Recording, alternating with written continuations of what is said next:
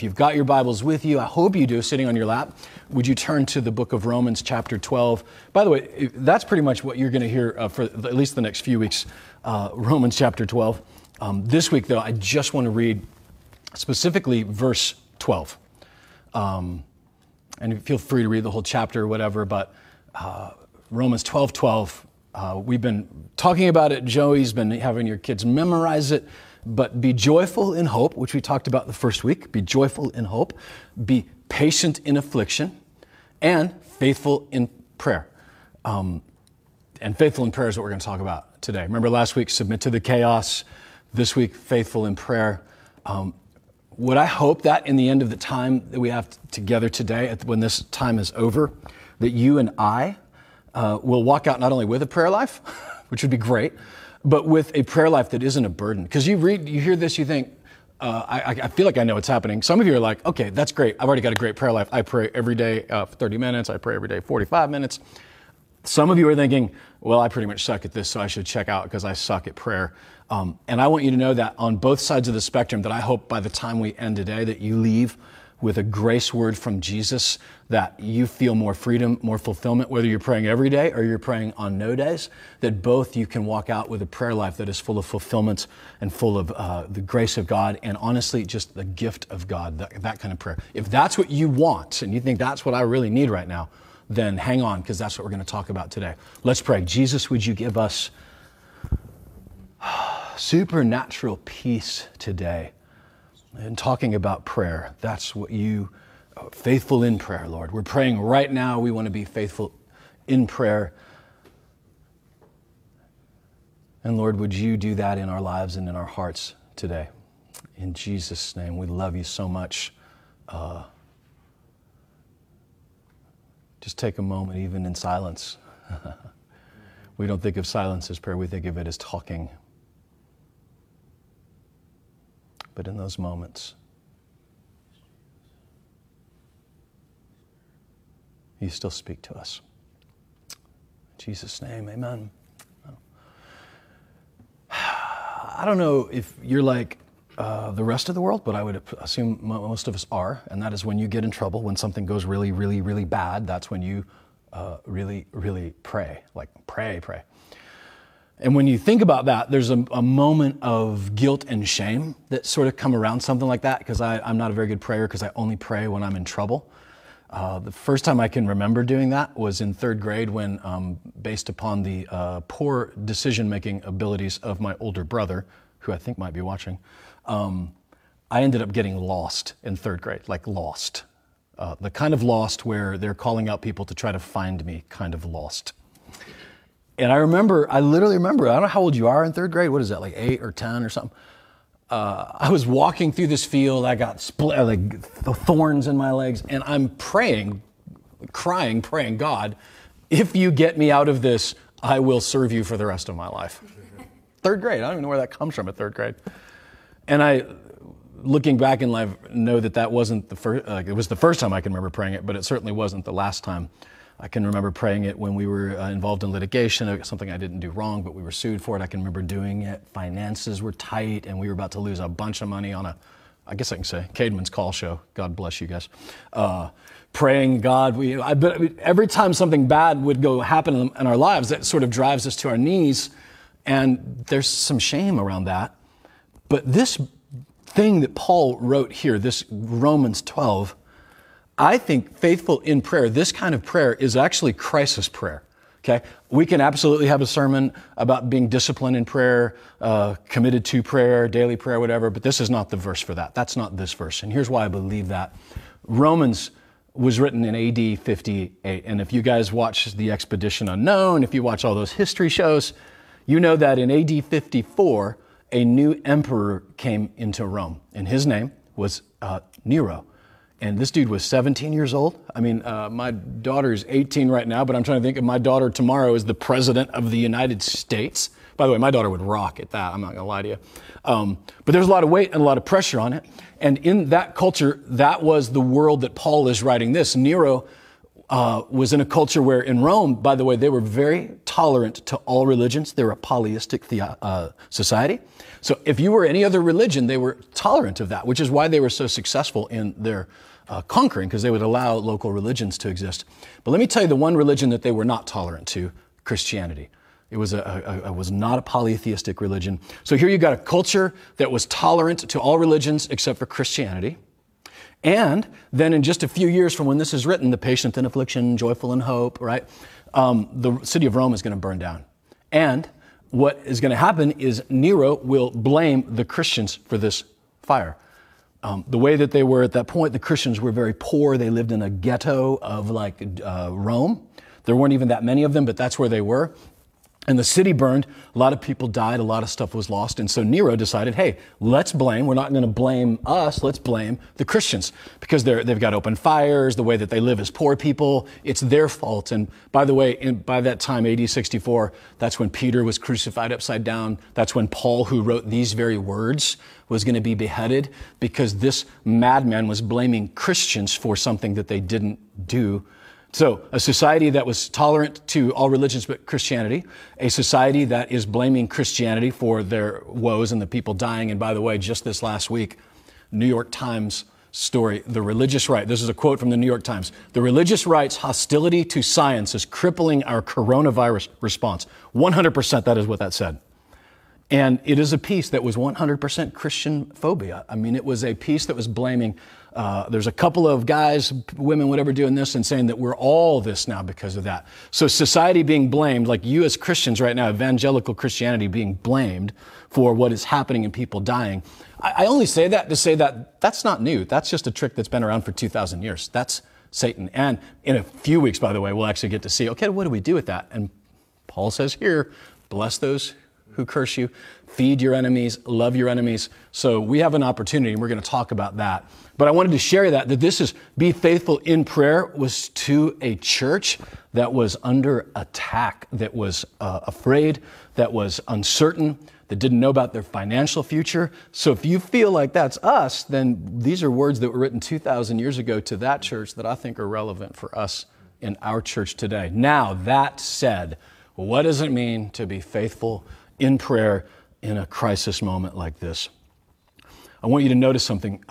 If you've got, depending what version of the Bible you have, that word is either going to be translated as faithful, which is the New International Version.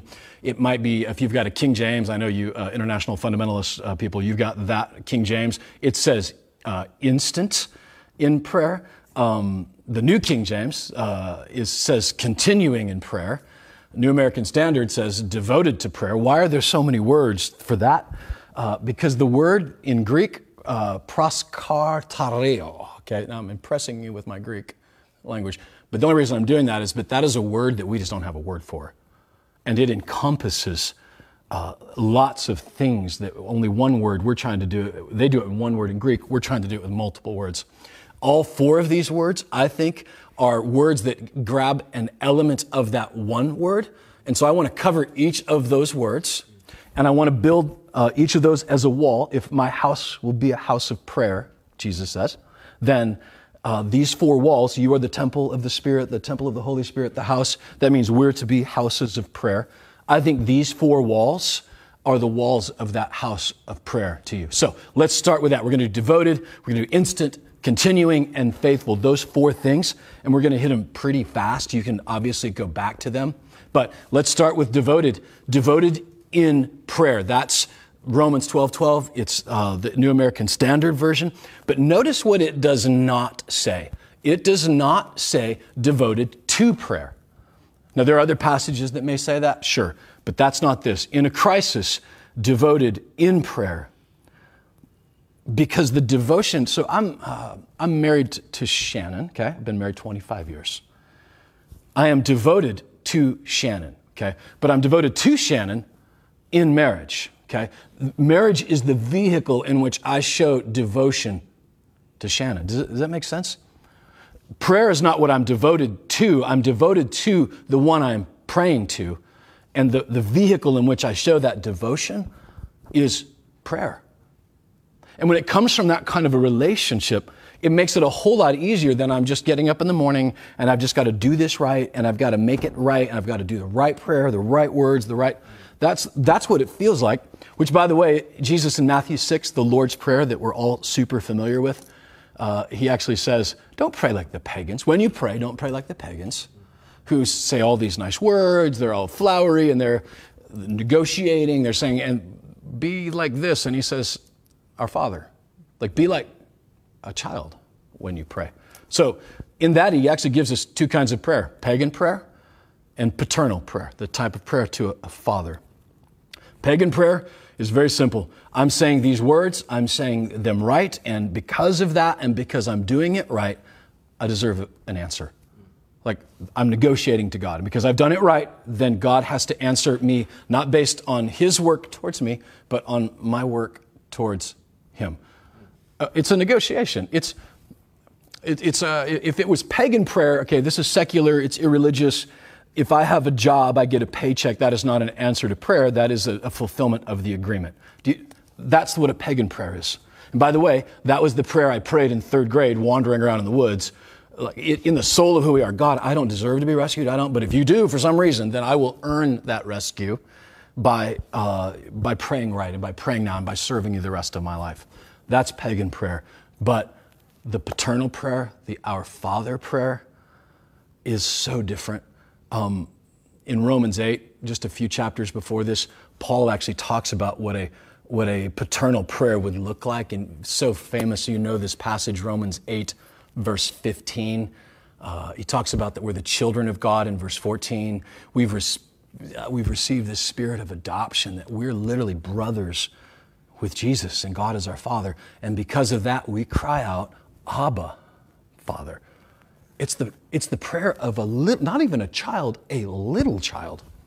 Which is why I go through the Lord's Prayer and think of it as a little child. Give us this day our daily bread. For those of you that have littles, actually for those of us that have teenagers, when they are hungry, do they say, hey, Dad, what's for lunch on Thursday?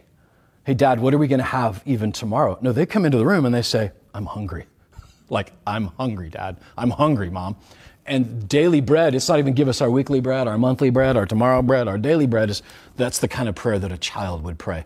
That I'm not worried about tomorrow, that I am praying right now for what's happening in front of me as a child. And man, there is something about that.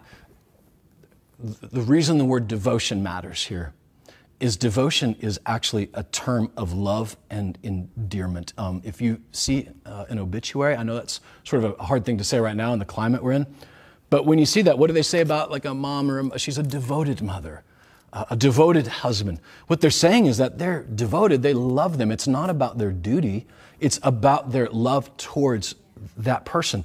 That's why devoted to prayer, it's one wall of this. It's not about the duty of getting it right. It's about the devotion of receiving that relationship with him. It's why I love in 1 John 3, verse 1, behold, that he would call us the children of God.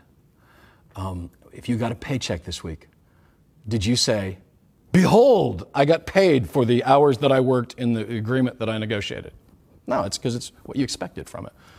If you live in a house where you're renting from it and you pay your rent and you say, behold, I get to live in this house yet another month. Like there's this excitement from it. It's not that at all, because it's the negotiation, it's the agreement, it's a pagan relationship, it is a business relationship, it is purely transactional and not relational. If you don't have a behold in your relationship with God, then your prayer life becomes so much more difficult, it becomes so much more of a burden. This past week, everybody's going online, and I was watching some Jimmy Fallon from home, and what was happening with Jimmy Fallon? His kids are crawling all over him. My favorite podcast, Radio Lab, the host, he's recording from home and his kid comes walking in the room, little kid saying, Dad, I need the password for Netflix. Like how many times have we heard that? But here's why that matters, because in a devoted relationship, a love relationship, you understand Muslims would not pray this way. They're super uncomfortable with that kind of prayer because they think God is great. God is amazing. We could never approach him that way. But understand the Bible is full of that language too. Mount Sinai, the fire coming down, take off your shoes, you're on holy ground, you can't even stand in my presence.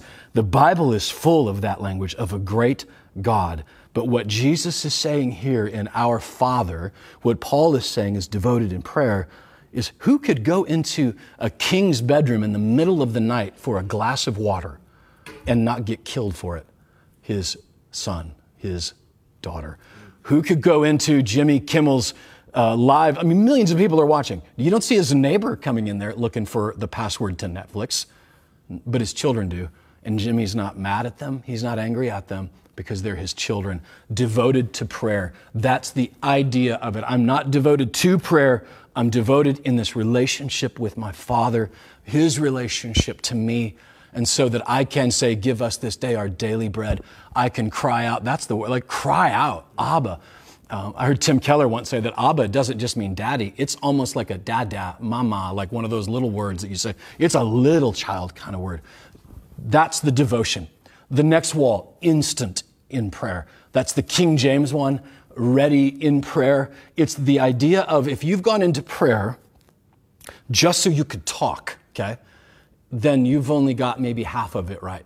Because instant also means about this readiness. So that word in Greek actually has that word of devotion, but also an instant a readiness to it. When Paul tells Timothy to be instant, in season, and out, that's that word. I'm ready for it.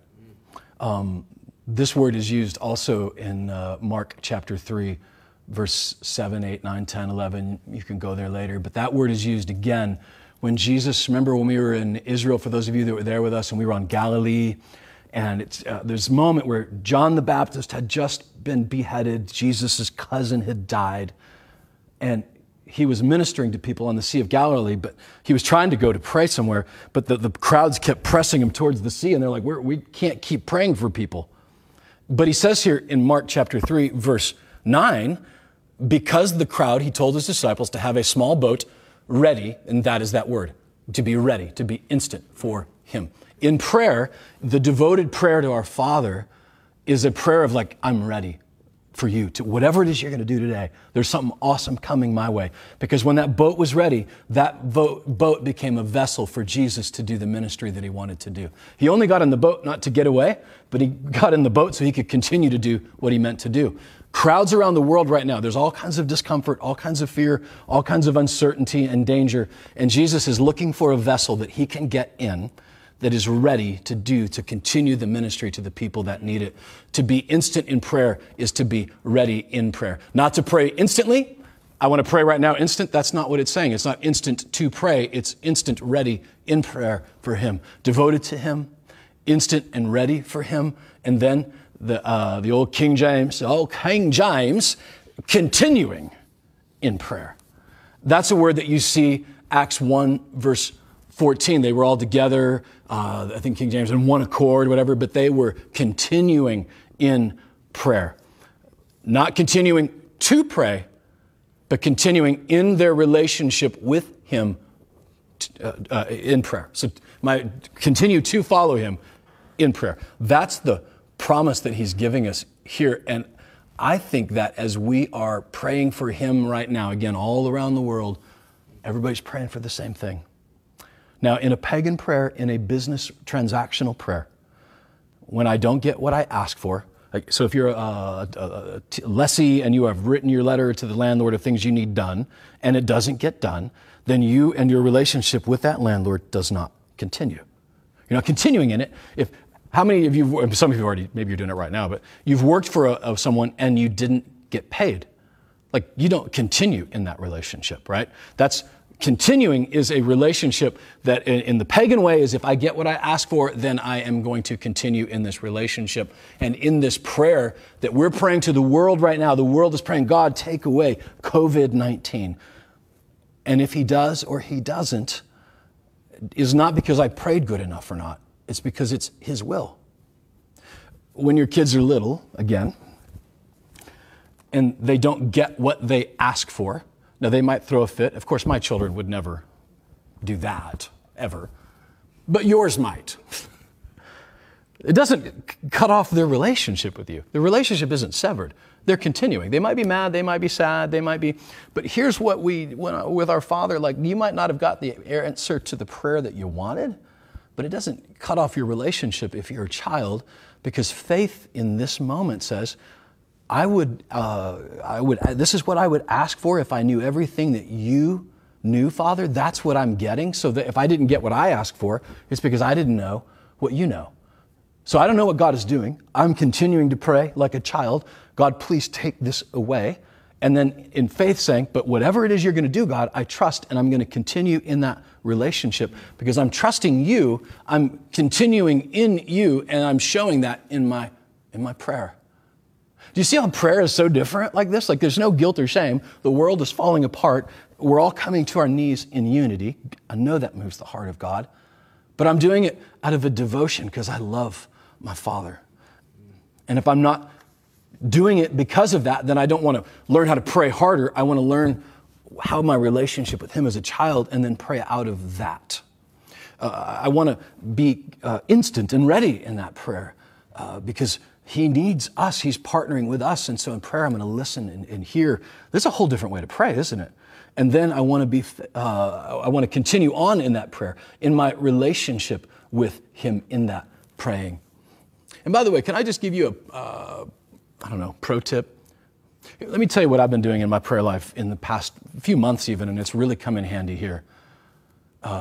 When I come into a moment where I'm going to pray, I'll actually pull my journal out and I will write down, okay, what am I angry about today? I learned this from Pete Cesaro. I've learned it from Chip Dodd. Like, what am I angry about today? Like, what am I feeling anger around? I'm feeling anger around the media being crazy. I'm sad. I'm sad for the people whose lives are being lost right now.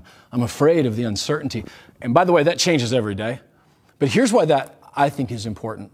First of all, if you think that's super weird, go read the book of Psalms and then come back to me and tell me that that's weird.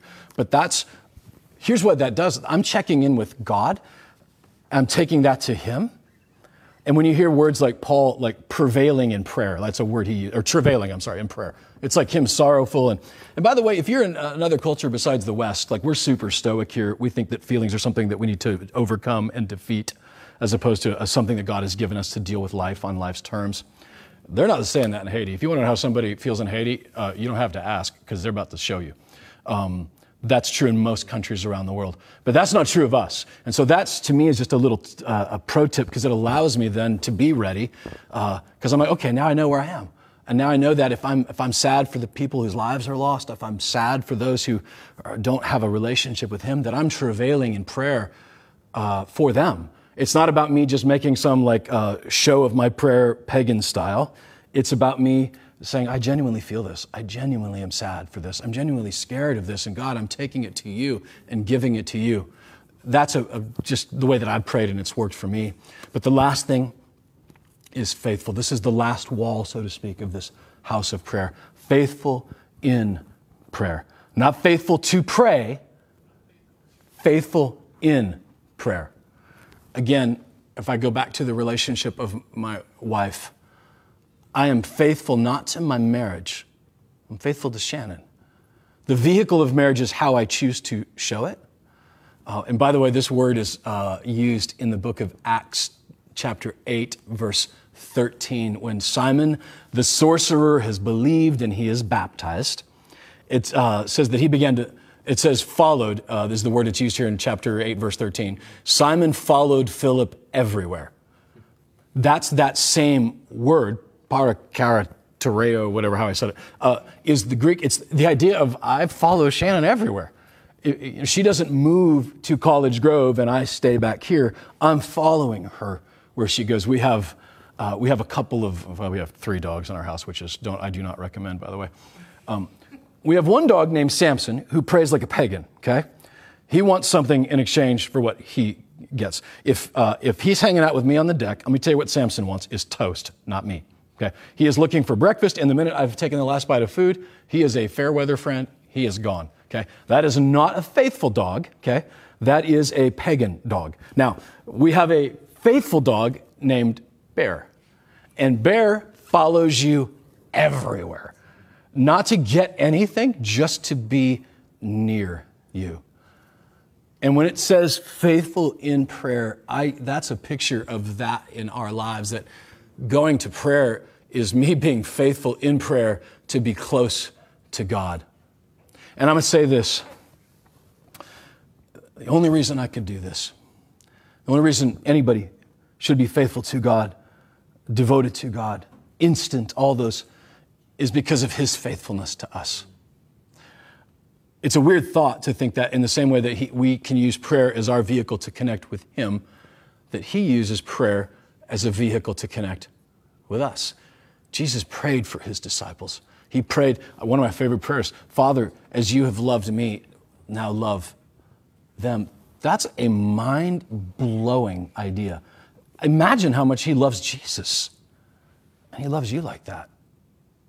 It's his prayer that is his vehicle to us. But the fact of the matter is that it's his faithfulness, not mine. We just, Psalm 91, his faithfulness is our shield and our rampart. It's his faithfulness.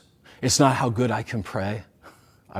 I wish, because then I could make some rules and then obey them, but that's not that. It's about this relationship. His faithfulness to me is why I can then out of that be faithful even to him. And it's not about, because you might be thinking, okay, Darren, but I'm not faithful to him right now. I've not been faithful.